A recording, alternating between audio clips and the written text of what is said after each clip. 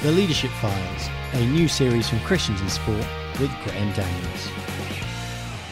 Debbie Flood, a quadruple Olympian, 2 silvers, 3 times world champion as a rower, 06, 07, 10. Retired in 2012, went back to the prison service where she had done some training earlier in life, ends up mentoring athletes, top athletes, working for Christians in Sport. Somewhere in there, you cannot be that woman without buckets of leadership. It is not possible. Now, obviously, good leaders are modest, so this is going to be tricky for me because she's bound to be modest about leadership, which is murder when you're trying to get an interview on leadership. But here we are. I'm stuck with it. So, Debbie, because here's the deal. Leander Boat Club, 200 years old, more Olympic medals than any boat club or indeed any club in the history of the Olympics. In 2 centuries, never had a female leader until you, Debbie Flood. That, my friend, is leadership. Don't be modest with me. When did you first work out you had leadership abilities in you? I think it is a strange concept to contemplate because, as you know, Danno, from my profiling, even now, my preference is to be a helper and a part of a team as opposed to be a leader. But as I have to remind myself, as I often tell the kids when I talk in the schools, that being a leader is not about being the loudest in the room or the one with the most friends. Actually, it's about someone who does set an example and is a role model and is leading out a good way forward and being someone who who draws others along with them. And I wanted to be someone who did that well, someone who did that positively, and someone who did that in a good way in my team, in the rowing world, and as a captain at Leander. But I don't know, it's not a word that I tend to think about as such, because it just becomes your normal, becomes something that becomes a part of your normal life and your normal routine in the area of life that you're in the sports world. Right, so let's say then at least part of leadership is influence. Yeah. So you don't have to influence by being loud or aggressive. You can, but you can also influence in a host of other ways. Think now, when can you remember early on in life that you could influence people to do things that you thought were right? Can you think of an example? I think really back from the age of being probably about 16. I remember just trying to give wisdom to friends, who were in tricky situations at school, in my school days, and just wanting to help lead friends with good wisdom and kind of support them in doing that, as well as giving them good advice. So not only giving them advice, but walking in that with them. So I think from a teenager really I wanted to be able to help people go in the right direction. And I knew that by modelling that myself as well, that was, if you've got to speak, you've got to walk the walk that you're asking others to do or you're advising others to do. So that was a big thing for me. So I'm hearing a few ideas here. You see, I'm hearing a conviction. So you say you wanted to help friends walk in the right direction. So you've got a conviction of the right direction. Yeah. 2, you've got compassion for people around you because you want to help the best you can them to go in the right direction. Yeah. And 3, you want to model it because you want to live it yourself and go with them. There's a lot of ideas in there, aren't there? Yeah. Conviction of what's right. Yeah. Desire to serve somebody. Yeah. And to be with them in it. As you look back on your career in the boat, because you're GB level at judo as a youngster, but in rowing, how did those leadership qualities, and seriously now, I know you're modest, but we're trying to think for elite athletes about the concept of leadership. If I can boil down then, at least you're saying you did have convictions about the way things should be done. Yeah. You cared enough about people to address those issues, and you weren't such a big time person that you didn't actually walk together on those issues. How did that pan out as a young rower then with senior athletes? Yeah, I think, you need to chuck into that mix then that highly competitive spirit that I definitely had from a youngster. And, I absolutely wanted to reach my potential. I wanted to embrace the gifts and abilities and desires that God had given me, and those passions and the passion for sport. And I wanted to do that well. But particularly being in a team sport such as rowing, it's not just about you, it's about you as a part of a team. And I also would look at other athletes and see their huge capacity and potential as well. And, part of my motivation as, taking on leadership or leading others in the sports world was wanting them to achieve their potential as well. And actually that feeds into that team dynamic where, sport can be such a selfish world, but actually in the rowing world, we competed against each other for 7 months of the year, but then we had to come together to compete against the rest of the world. So, setting the right direction and helping everyone to be achieving what they're capable of was hugely important within the rowing world. As a youngster, I came in and I was quite shy. I was a bit intimidated by the seniors, definitely when I came into rowing, but I knew that I wanted to work hard. I knew that I wanted to, do as well as I could and embrace the opportunities that were in front of me. And I kind of got on with that in a way, in my own little bubble, not in my own little bubble, but I tried not to be daunted by other people around me. I kind of just worked hard and worked with people when I rowed with them. Where did that toughness come from? That you say that, sorry to interrupt you, but there's some mental toughness there. Because first of all, for 7 months of the year, you are competing with everybody else to make that boat, that quad, in your case. So there's a number of people fighting each other for a seat in the boat. Yeah. Then you're in the boat, and sometimes early on you weren't in the boat, right? Yeah, yeah. How do you lead in that situation? Yeah. Because how does leadership not become selfish? Yeah, it's a strange dynamic, isn't it? But for me, I actually cared about the people that I was training with. There was a great level of respect amongst all the athletes because you train so hard. You train day in, day out. You see when people have their good days and bad days, and you always have choices. If someone's having a bad day, what do? Do you make sure you're shown to be better than them? Do you make sure that you keep them down by kind of washing them down the river or whatever? But actually, I didn't want to do that. I wanted to be part of the team. I wanted to be building others up. Why, Debbie? Because people will say, very well, you'd have heard enough people say, whoa, weak, that's weak. This is top level sport. It's dog eat dog. How many times have you heard that? Listen, take no prisoners. If they're done for, see them off, because that's one less competitor. Yeah. Why not? Why wouldn't you have done that? Is it just background? I think God just gave me a heart for people, and I never wanted to be treading people down. I cared more about helping that person than I did about looking better than them. And again, I really feel that changed when I became a Christian. We talked about when I was 16 and I started to help people and try and give good wisdom. And I was, if I look back on my life before I was 15, I was extremely selfish. I didn't have any concerns for anyone else. I just did my own thing.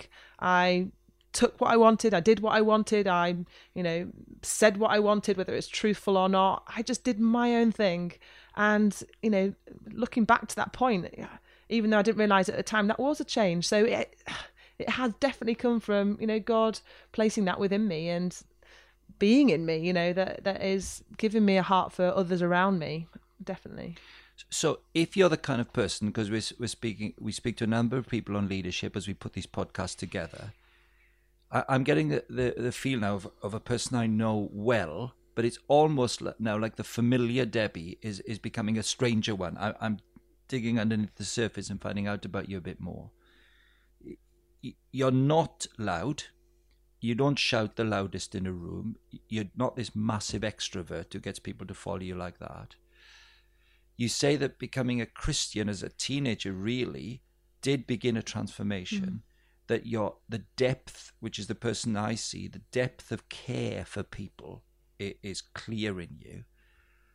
How then did you marry the need to lead yourself and others by getting in boats to be in the World Championships, to be in the Olympics? How did you marry that crucial need to maximize your skill, see other people off, and love people who you're competing with for a boat and indeed for medals in other boats? How did that balance pan out? I think it came back for me to what is my motivation. Yes, my motivation was to win medals and to win medals against the rest of the world. But more than that, my motivation was to walk this path that was in front of me, to embrace life and to love life and everything around that. And, for me, it was more than just the results. Life is relational, isn't it? It's not just me and what I'm doing in my own little bubble. Life is relational, and that was just important to me. So it was not just in how hard I worked with, everything else exclusive to that. I remember Steve Redgrave saying the Olympic motto, higher, faster, stronger, becomes your existence as an Olympic athlete. And to some extent it must and does, because you've got to be higher, faster, stronger, even to be selected in the first place. But as a Christian athlete, it is more than that. It's not less than that, but it's more than that. So it is about being higher, faster, stronger, but it's also more. It's also about the people around you. It's also about who you are. I didn't want my focus for results to be moulding and shaping me. I wanted my faith to be moulding and shaping me. And, God did that throughout that rowing career. What strikes me about this conversation is me asking you, how do you maintain that passion to serve, to be a leader who serves people, and the need to be really good to stay in the boat?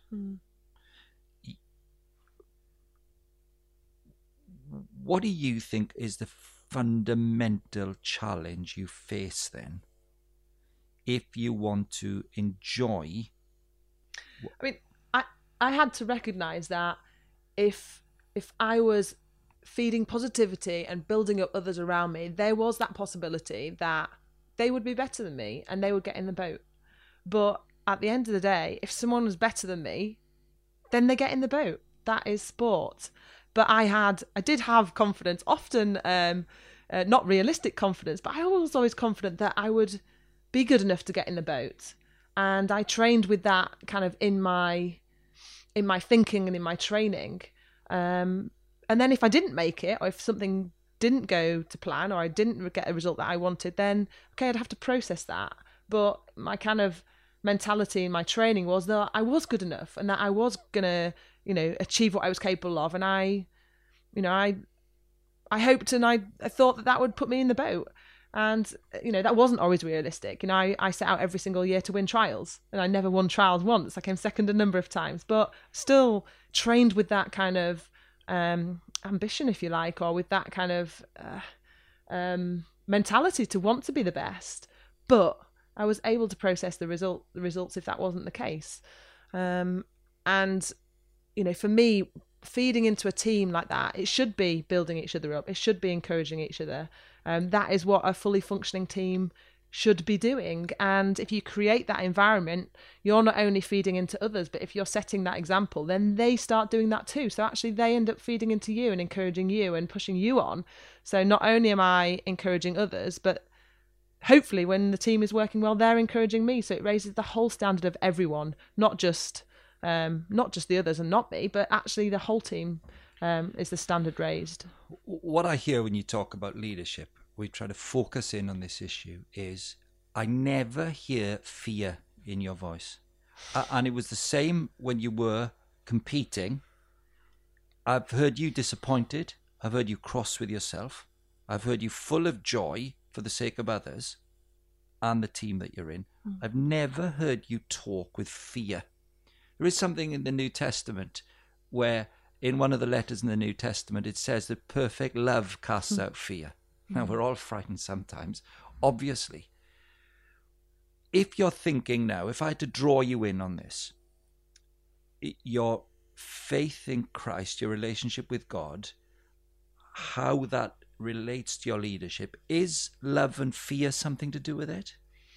Yeah, I mean, for me, if I look back to when I first got involved in international sport, again, Christians in Sport came alongside me, and I remember wearing the wristband Audience of One, and such a great reminder, and something that I often came back to, you know, not fearing what other people think or their expectations, or, you know, because actually all those kinds of pressures are just, they kind of suppress you, you know, and actually Audience of One, knowing that actually God is looking and watching, and he is in the joys with us, and in the tough times he is, you know, walking and carrying me and alongside me, and, you know, actually the results don't matter to him. He just wants me to be enjoying what I do, be embracing life, and knowing him. So for me, Audience of One was really key, because I knew whatever the results, you know, that I am loved, and actually that is really freeing, and that does cast out fear, and it meant that you know, the result wasn't my be all and end all. And are you saying that's the tone of this interview I'm having with you, because of that absolute bedrock security that you're loved whatever happens? The very things that make you the leader you are, not the loud stuff, not the noisy stuff, but the serving others and caring for them and having conviction about the way things should be done, did that make it so much easier to lead in the way that fits you then? Yeah, definitely. And I wanted to see others be stepping up into what they were capable of being and doing as well, and not just in the results, in all areas and ways. Oh, wow. Leadership comes in all shapes and forms. But fundamentally, it's about service, conviction. It's about character, the character of the leader. Did he hear the character of Debbie Flood on leadership? Did he hear that however competent you are, it's more important to have the right character, that the competence works through? And what I really love about that is that Debbie Flood is not loud, she's not full of herself, and she's a natural leader. God, did you see it? She's never frightened. She's not frightened. Why not? She says because she knows love. Her fundamental identity is not that she's first a leader, but that she's a person. And she says she's a person who knows the love of God and the gifts of leadership that God has given her, and she can give away without fear. Absolutely class. Well, thrilling stuff. That was the third in our series of the Leadership Files. Catch up on the last 2 episodes.